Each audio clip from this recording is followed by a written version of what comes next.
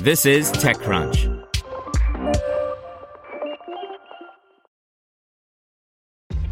This episode is brought to you by ShipStation. You know, some things take a lot of work, like sending little robots to far-off distant planets. And just as that's challenging, so too is running a successful e-commerce business, especially when there's so much to do. So I want to introduce you all to ShipStation. Now, I love using ShipStation because of its easy-to-use dashboard, which makes managing orders and printing labels a breeze and super smooth. Oh, and the customer service is just out of this world. It's exactly what you need to help grow your business. Sign up for your free 60-day trial at shipstation.com/technews. That's shipstation.com/technews. This is TechCrunch. Digital card and gifting platform Givingli nabs $10 million. By Kyle Wiggers. 3 years ago, Ben and Nicole Green were planning their wedding and decided to go digital with registries to save on money and materials.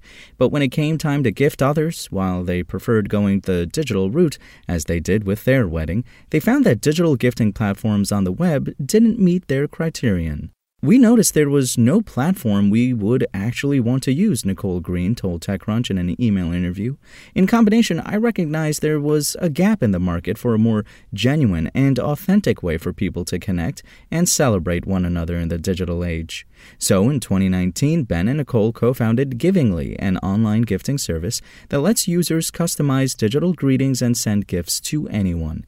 The company today announced that it raised $10 million in a Series A round, led by 776, the VC firm founded by Reddit co-founder Alexis Ohanian, with participation from Shopify co-founder and CEO Toby Lutka. The proceeds bring the 13-person, Los Angeles-based company's total raised to $13 million.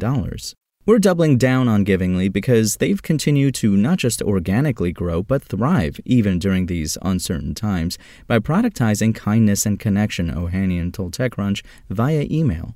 This is as much a social network as it is a gifting platform, and it's been valuable for all sides: artists who design the gifts, brands who are partners, and ultimately the gift givers and receivers who keep coming back and spreading the word.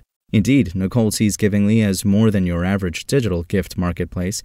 The service offers messaging features, including group chats with family and friends, who can react with tokens of appreciation to e-cards and e-gifts. Users get reminders for friends and family's birthdays, and for cards, which can be shared via email, text, or social media, customers can choose from designs contributed by independent artists and brand partners such as Starbucks, Nike, and Target, and add their own photos or videos in addition to writing text. In 2020, Givingli launched a partnership with Snap that brought its gifting service inside of Snapchat via an in-app integration. The company's current focus is a desktop app, launching soon in early access, which, Nicole says, will bring even more features for power gifters. Givingli was previously iOS only. People are looking for more accessible and practical options to stay connected and celebrate a special relationship in their lives. They're looking to share love and words of compassion from a distance, Nicole said. Givingli is focused on the heart and sentiment of gifting, while sparing our customers from losing time on travel, waste, and stress. Will platforms like Givingli ever replace physical gifting? That seems unlikely, see American Greetings. But there are signs that the demand for digital gifting solutions is growing. A June 2022 survey from Incisive, sponsored by digital gifting vendor GiftNow, Granted, found that 67% of consumers prefer instant digital gifts. Allied Market Research estimates that the market for digital gift cards alone was worth $258.34 billion in 2020. Givingli makes money by charging users a monthly subscription fee for access to the platform, plus additional fees for premium cards. Nicole wouldn't comment on revenue, but said that millions of people have used the service to date. The pandemic has sped things up, and we've been moving fast to keep up, Nicole said. We're going to use this latest funding round to create more of that value for all members of our community, from loyal and daily users to our trusted brand and loyal partners, with desirable cards and gifts on the platform. Spoken Layer.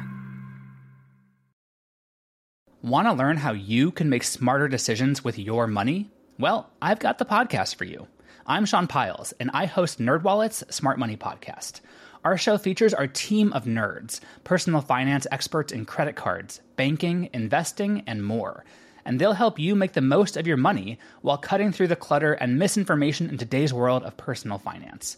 You'll get clarity on strategies to help you build your wealth, invest wisely, shop for financial products, and plan for major life events. Listen to NerdWallet's Smart Money Podcast wherever you get your podcasts.